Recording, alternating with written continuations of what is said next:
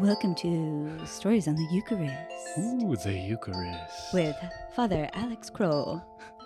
And Stephanie Stovall. Thank you for joining us today. Welcome to our podcast. We're having a little fun. Hopefully you've been joining us for these. As you know, this is the year of the Eucharist. Our bishops have asked us to engage in a Eucharistic revival, and we're in the parish phase. So we're coming to you live from St. John the Baptist Catholic Church. And we are listening to and sharing some beautiful stories about how the Eucharist, from our parishioners, how the Eucharist has touched their lives. I'm Father Alex Kroll, and with me today is Stephanie Stovall, my partner in crime in this little podcast. And today we have the guest, Kay Summer. Kay has a big responsibility, a beautiful mission and work here at St. John's. She's the lead for our homebound ministry, taking communion to those who are shut in or those who are sick. Important. And bringing the life that the Eucharist is to those who are maybe unable to come to Mass because they're ill or because they're homebound. A beautiful, beautiful ministry. And so Kay's going to share with us some of that. We thank you again for loving the Eucharist, and we hope that this podcast helps you. Why don't we begin with a prayer? In the name of the Father, and of the Son, and of the Holy Spirit. Amen. Amen. Heavenly Father, we ask you send your Holy Spirit to be powerfully present in this conversation, to uplift our hearts and draw us deeper into the mystery of your love. Lord, we ask that your Spirit would provide penetrating words and insights that would help us to love you more, and that anyone who out there who is listening, their hearts would be open to what you have for them. Not that what we have to say is all that important, but what you have for them is radical and life-changing and brings great joy and peace. So, Lord, we entrust this time to you. We ask for humility in our hearts that we may love you and serve you faithfully today. And we entrust this entire time to Our Lady as we pray together. Hail Mary, full of grace, the Lord is with thee. Blessed art thou among women, and blessed is the fruit of thy womb, Jesus. Holy Mary, Mother of God, pray for us sinners, now and at the hour of our death. Amen. All right, thanks again, Kay, for coming in and sharing with us about your love for the Eucharist and your ministry. Tell us a little about yourself and a little about how the Lord has been working in your life. Thank you, Father. I'd like to kind of give you an overview of my spiritual journey and where I got to. Where I am right now with the Eucharist and the love that I have and the things that have happened through different ministries. So I'd like to start with my foundation, even though it was not Catholic. I went to a Lutheran church from kindergarten through 8th grade. What was important there was we did a lot of Bible study. I taught Sunday school. We memorized and studied the quote-unquote catechism, which of course was a Lutheran catechism modeled after our Catholic catechism. And I sang in the choir where various songs became very important to me. I met my husband, Nick. He was a cradle Catholic and began going to Mass in college. With him and also by myself. I began my investigation into the Catholic faith. I began at my Lutheran church and the pastors there. My mom and dad's best friends, who were Catholic, I questioned Dolores quite a bit. I got engaged and went to Catholic instruction at our small parish in Columbia, Missouri. I was baptized and confirmed in 1962 at that same small church. I was married at Assumption Catholic Church in O'Fallon, Missouri. Both of my boys were baptized and confirmed. My daughter was baptized and made her first communion with Bishop Beltran, as a matter of fact. She was not confirmed. In 1969 to 76 in Tulsa at Madeline, then Father John Sullivan was instrumental in our adoption of my daughter in 1970. In 70, we moved to Oklahoma City, went to the first Mass ever of Epiphany Parish out west of the city, And my family got extremely involved in the building of the parish with Father Bryce. The entire family was very much involved. Father Bryce was a great persuader. And It's hard to say no to a priest. yes, it is. Thanks for coming today. And yeah. And you're going to do this, and this. That's exactly the way it was. 78, I moved to Edmond and started attending St. John's. Around 83, my husband left. In 85, I got divorced and an annulment. I became a Eucharistic minister, a lector, and was asked to be a quote-unquote mass coordinator as that ministry was just beginning. I became a part of Parish Council Liturgy Board, which is now called Worship Pillar, I believe.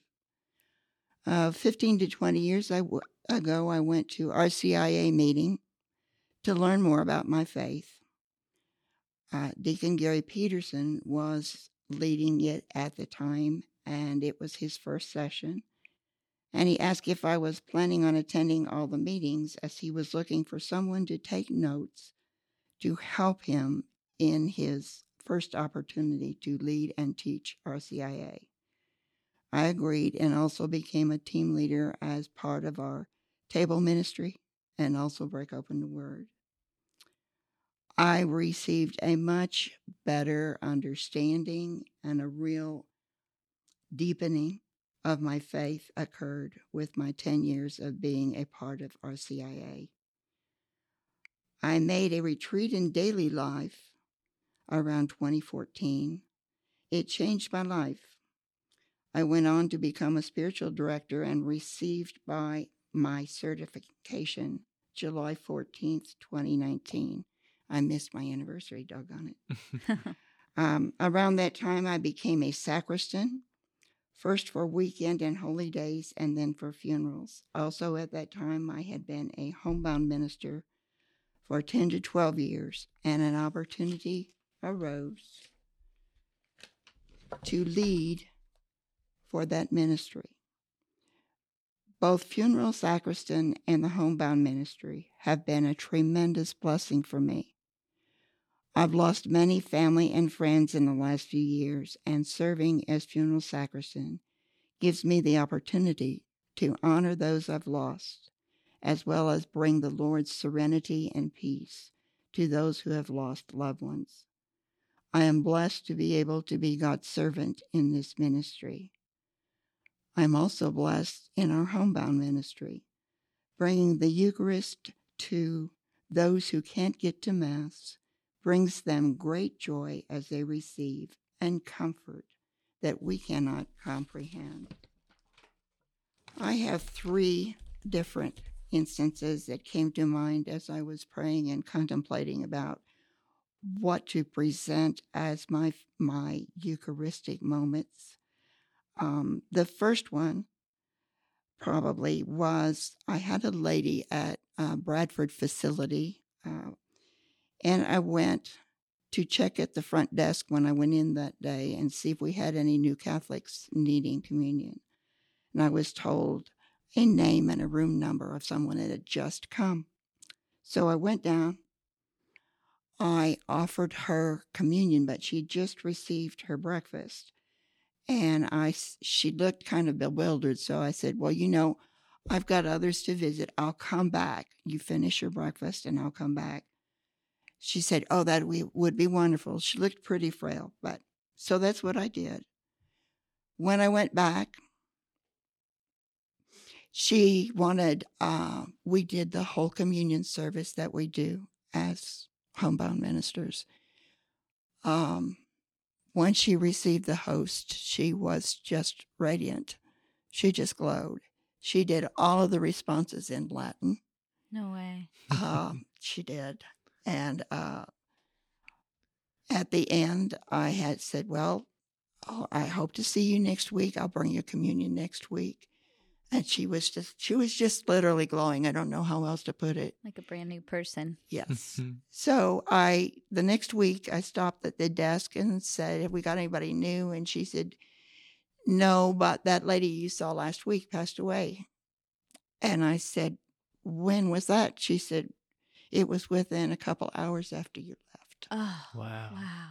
And I just, Oh, man. Mhm. well, because she was so new at the facility, we hadn't even had a time to set up, do you need a priest or anything like that. So as it came down, I was the last one to give her the Lord. And I feel extremely blessed with that. Just got chills. That's beautiful. We call that viaticum when it's the last time, and it's the when we receive the Eucharist as food for the journey. That's what the Church tells us, and so And boom, there you it were is. able to give her viaticum. Take me with you is what it literally means in Latin. Wow. So the Lord was able to accompany her because of your ministry. How beautiful! Okay, How that's awesome. so powerful. Mm-hmm. It was a great blessing. My second time, I believe it was called Renew, that we had here at St. John's.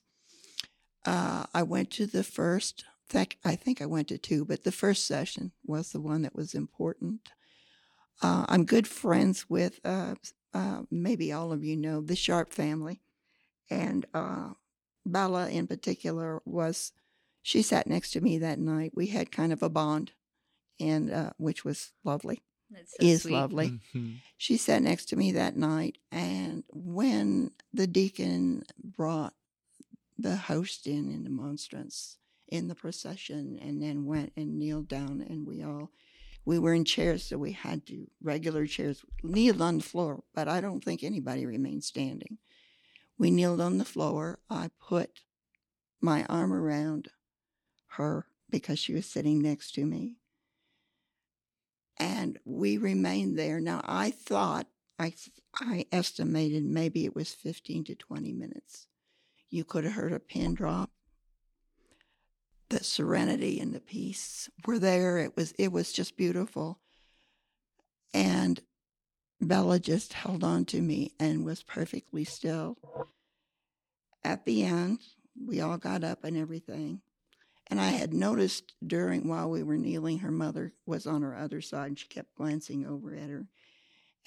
At the end, I said, Jennifer, what, are you concerned about Bella? And she said, she has never sat that still and that quiet ever. And she was just glowing, and she was just so at peace, and just, so that was my second. Jesus, That's awesome. raising his face in the Eucharist, and Was Bringing this peace to our lives. when they had praise and worship and would bring? And was this event in the Great Hall? Mm-hmm. Okay. And they had music. Yeah. Yes. So that was one of our ignites. Ignite. Yeah. I couldn't remember the name. Yeah.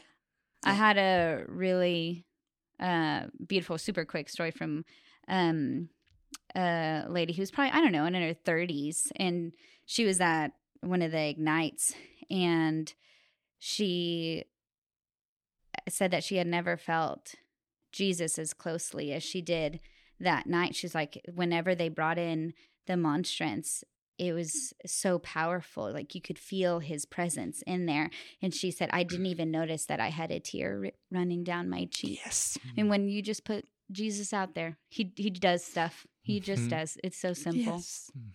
Yes. Okay, my last that I wanted to mention was, because I was in RCIA for such a long time, and I sponsored 8 or 9, I forget now, I've got 8 or 9 people into the church. One of my very favorite times of that process was sitting in the pew after watching them go up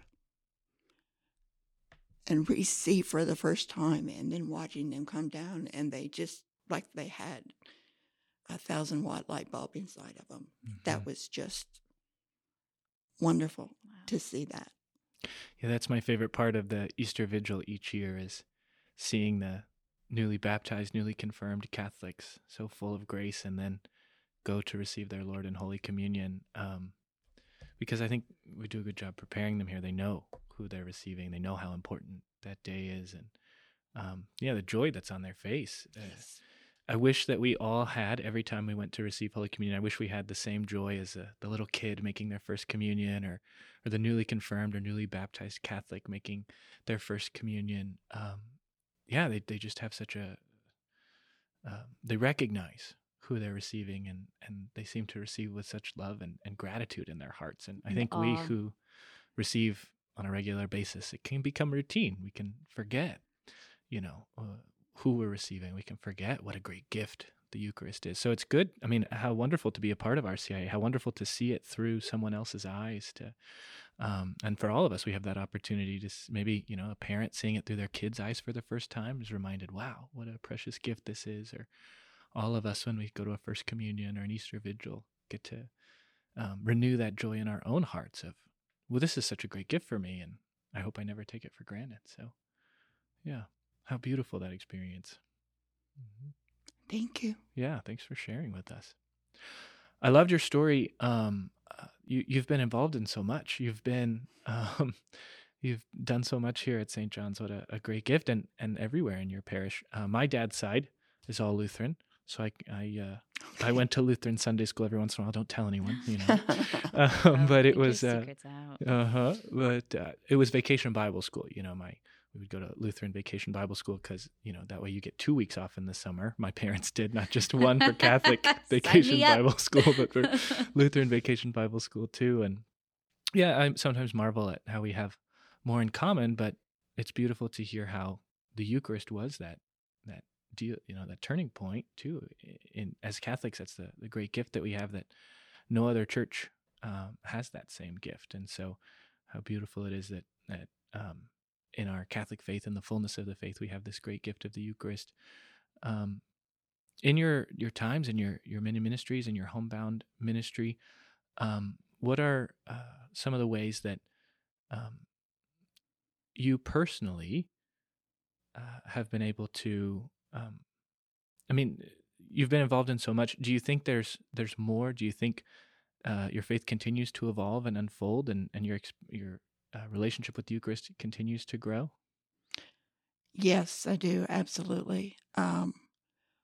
For some reason, what comes to mind is after potential homebound ministers have completed the first two steps, that being Eucharistic minister and then taking safe and sacred training, then I train them according to what our procedures are for getting the host and how to handle it, and what they should do once they get all of that.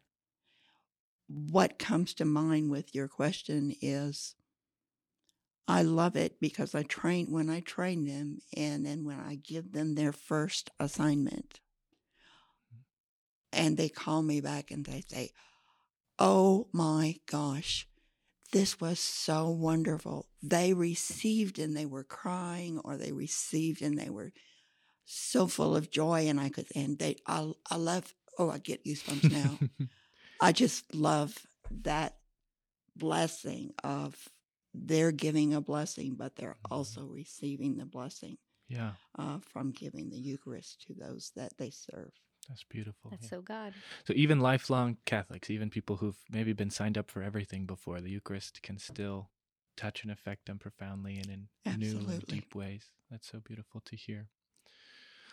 Well, Kay, thank you for sharing with us today. Thank you for your ministry. Thank you for your love for our parishioners who are so often neglected or forgotten. They're not, because we have an army of homebound ministers to include them and remind them. You're leading the way. Yeah, that they're part of our parish, and it's the Eucharist that binds us together. So whether we receive the Eucharist next to each other, we receive the Eucharist miles away, it's the Eucharist that binds us together and makes us one. And so how beautiful that ministry is. Thank you.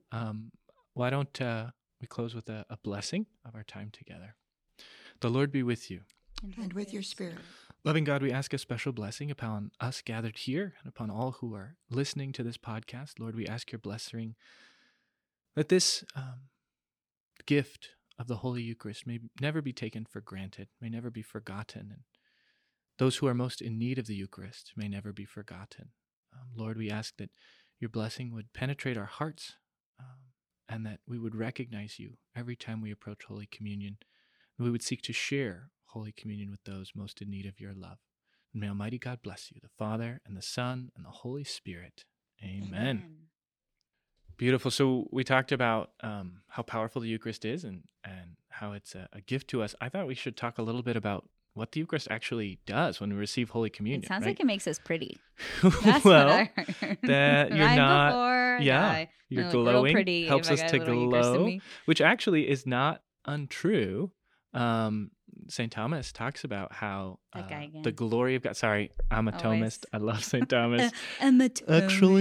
Actually, St. Thomas says, I'm so yes. smart. right, that one of the effects of grace is to clarify, to make us beautiful, to make us shine. Clear And in acne? heaven, one of the effects. Did you hear that, teenagers? And one of the effects is that we shall be brilliant and shine and be glorious. And I so can't wait. the Eucharist is the foretaste of that. And so, yeah, why not see that is come through the- a little bit? Eucharist going to give me a beautiful singing voice in heaven? I want to Remains to sound be like seen. Catherine We'll McPhee. see. Is that her name? Nanny McPhee? No, is it I don't Catherine know who McPhee? that She's is. what is the American gonna Idol have to girl? cut this Oh out. man, no, No. we're not. It's so good. This was good. Keep going. I know. I was teasing. Yes. Yeah. So, back to the point, the effects of Holy Communion, what we've been talking about. Holy Communion does sanctify the body, and it implants in us the seed of the future glorious resurrection. So the glory that we are to receive in heaven, singing well, maybe among them, is given to us in seed form to grow and to in this life. And so how beautiful is that's one of the effects of Holy Communion. Another of the principal effects of Holy Communion is to unite us to Jesus, right? To unite us more closely to Christ. Jesus says, "He that eats my flesh and drinks my blood abides in me and I in him." Okay, hold on. Right? Can you talk a little bit more into that? Like, what does that mean? Right, When so he abides in us. Most Us food abiding in him. most food that we eat, right? Like if you go out and eat a cheeseburger, it becomes us, right? And so hate our it when I body feel like a metabolizes it and turns it Sometimes you feel like a into cheeseburger, fat, or sometimes if you you don't. exercise more than I do, then it turns it into muscle, but the food becomes us. The Eucharist is the one food, the one thing we consume where it doesn't become part of us. We become part of him.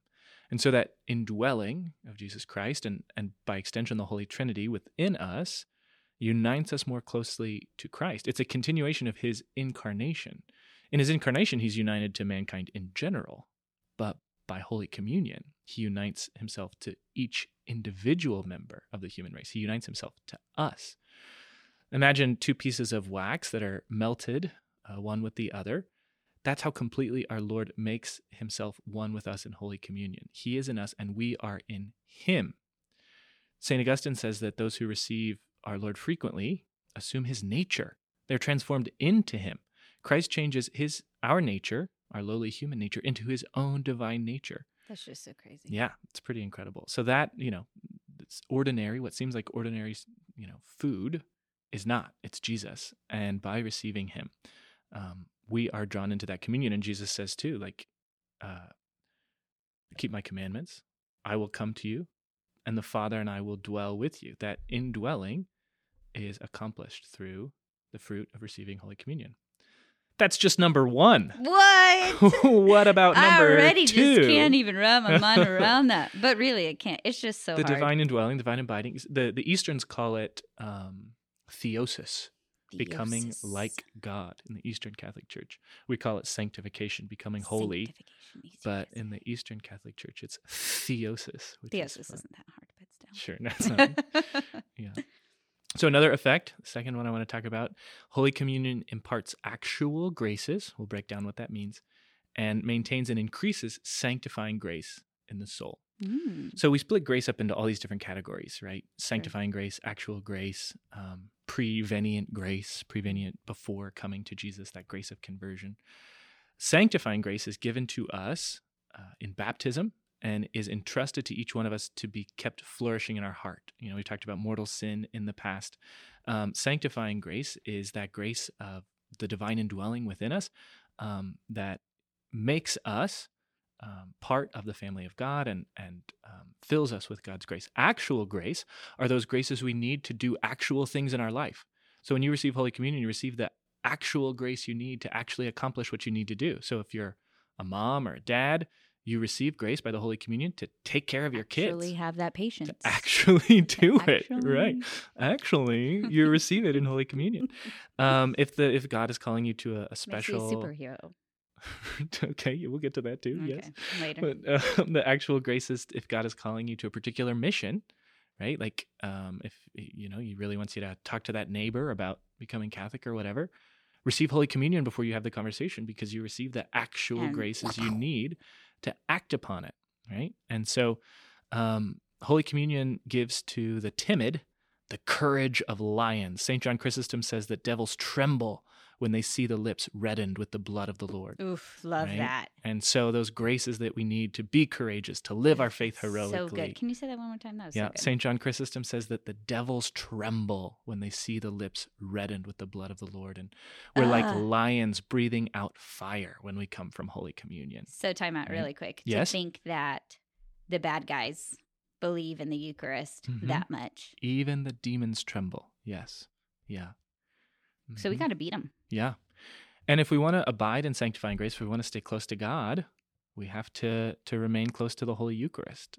Our Lord says, "He that receives me at the same time shall live with me. If any man eat this bread, he shall never die." That's to say, we won't so easily fall into mortal sin. We won't destroy the life of the soul. Holy Communion helps preserve us in that life of grace and give us the graces we need to grow. I like that. Yeah, it's That's pretty cool. cool. The third effect of Holy Communion I want to talk about, the force of concupiscence. Concupiscence is that tendency in all of us to sin that just left to ourselves, we fall to the lowest common denominator. It's the law of entropy in physics that just left to ourselves, things start to run amok. I don't know what amok is, but they start to run amok. And so we need the Eucharist to remind us to strive for greatness, to not just give in to the sin that we would naturally fall into. But it's a medicine, just like a physician would prescribe a medicine to keep us from becoming sick. So too, the Eucharist is the medicine, the food for those of us who are infirm, that we are strengthened. I need this every and day. the vigor of the soul. So we know that those who receive Holy Communion frequently feel less sharply the stimulus of anger, of envy, uncleanness, other evil desires. Holy Communion, it said, quenches the flame of concupiscence. That's that lust of the flesh. It's not magic. We have to cooperate with the graces that God gives us. But the Eucharist does, okay, this is a surprise you might not know, or may not.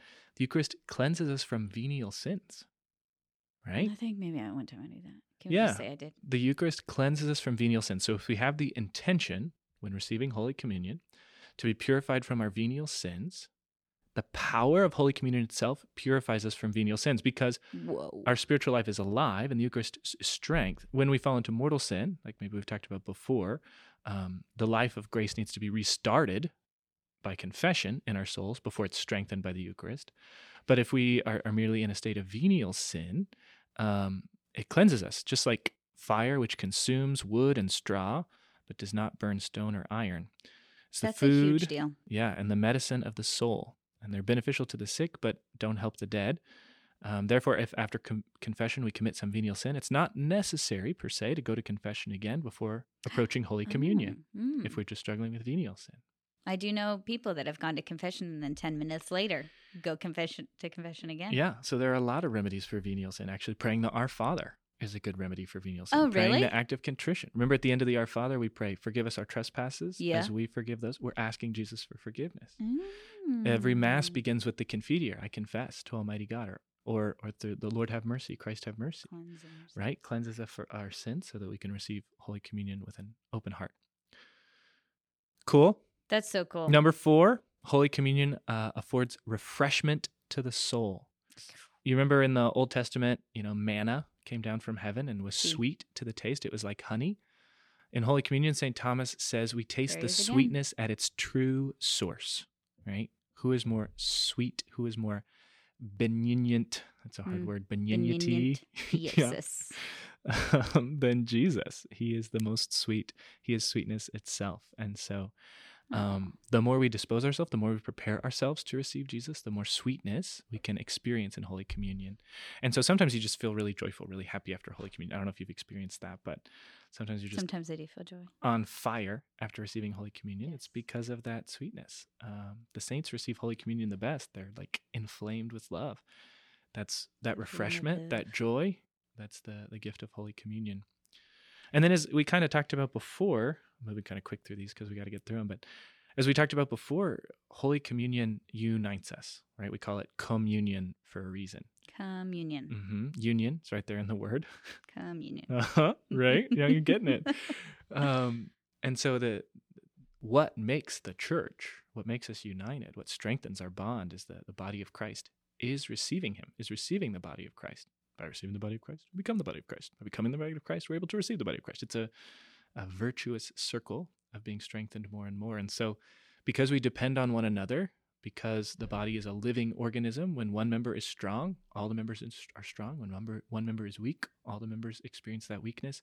We all need to be close to Holy Communion to strengthen that bond and giving us the help we need to strengthen the body of Christ. And so then how much stronger will we be if we all up our communion intake? Yeah. I mean, after all of this, I feel convicted. I need to try to get to daily mass. Daily Mass more. The frequency we receive, as much as we are open ourselves to him, well disposed and ready to receive him, the more grace we receive. But what's interesting is every single Holy Communion, every single one, has sufficient grace to make you the greatest saint. I want to be a saint so bad. Every single one. If we had our hearts completely open, it would only take one Holy Communion to make us a saint. Why is my heart so closed? Right. But the hard part is that we are weak. We are sinful. Sinners. But the truth is Jesus feeds us with his body and blood anyway. Okay, He loves and us. He meets us where we are. if what you're saying is true, Yes. and communion really is this powerful, Yes. and I really do want to be a great saint, Sure. then I just have to get to more masses, more confession. Multiplying More masses adoration. and confession is a good thing. Multiplying adoration is a good thing. But, Yes. 100% I agree with you. But approaching a single mass with more love, with more reverence, with a more open heart, because Jesus meets us where we are. Maybe you're a mom with 5 boys how'd you know? who's really busy and whose state in life doesn't allow her to get to the adoration chapel as much as she would desire, doesn't allow her to get to daily mass as much as she would desire. True. Would the Lord abandon you? Would the Lord forget you? Will he? Will No. he? The answer is no. Are you sure? I am sure. Jesus, don't forget me. So even if you approach him, once a week at our one obliged really mass, good, not distracted right, mass, full with an of open love, heart, contrition, mm-hmm, openness. mm-hmm, you can set the world on fire. Oh, I want to set the world on fire. Yeah. So there's also this idea of spiritual communion, right? So there are days where we can't get to daily mass. There are days where we're unable to. The saints recommend, even if you can't get to daily mass that day, send your guardian angel to mass. Oh, yep. Yep, And then love make a doing that. spiritual communion, right? So the ideal would be to get to mass. Get to mass if you're able. But spiritual communion is a real thing. Even St. Thomas Aquinas talks Okay. about it, right? I know. And yeah. Yes. Yes. But Father, Yes. you know me and my thoughts about Mhm. spiritual communion. And it's hard. It's hard for me to say that give it all that St. Thomas Aquinas is telling me to give it. It's hard Mhm. because what we were talking about before, about how important it is to actually be there, right? And Right. to receive him. Right. It can't take the place ever of the real thing. Ever. Ever. It ever. can you say that again? It can't take the place ever of the real thing. It's not the same. Period. Right. But imagine Okay. you're on a desert island. I know. And you want to Mhm. love Jesus. Jesus is not Okay, going to if you're on a abandon you. desert island. Okay. St. John Paul II says it this way: the Eucharist is the culmination of all the sacraments in perfecting our communion with God the Father, by identification with his only begotten Son through the working of the Holy Spirit. With discerning faith, a distinguished writer of the Byzantine tradition voiced this truth. in the Eucharist, unlike any other sacrament, the mystery is so perfect that it brings us to the height of every good thing. Here is the ultimate goal of every human desire, because here we attain God, and God joins himself to us in the most perfect union.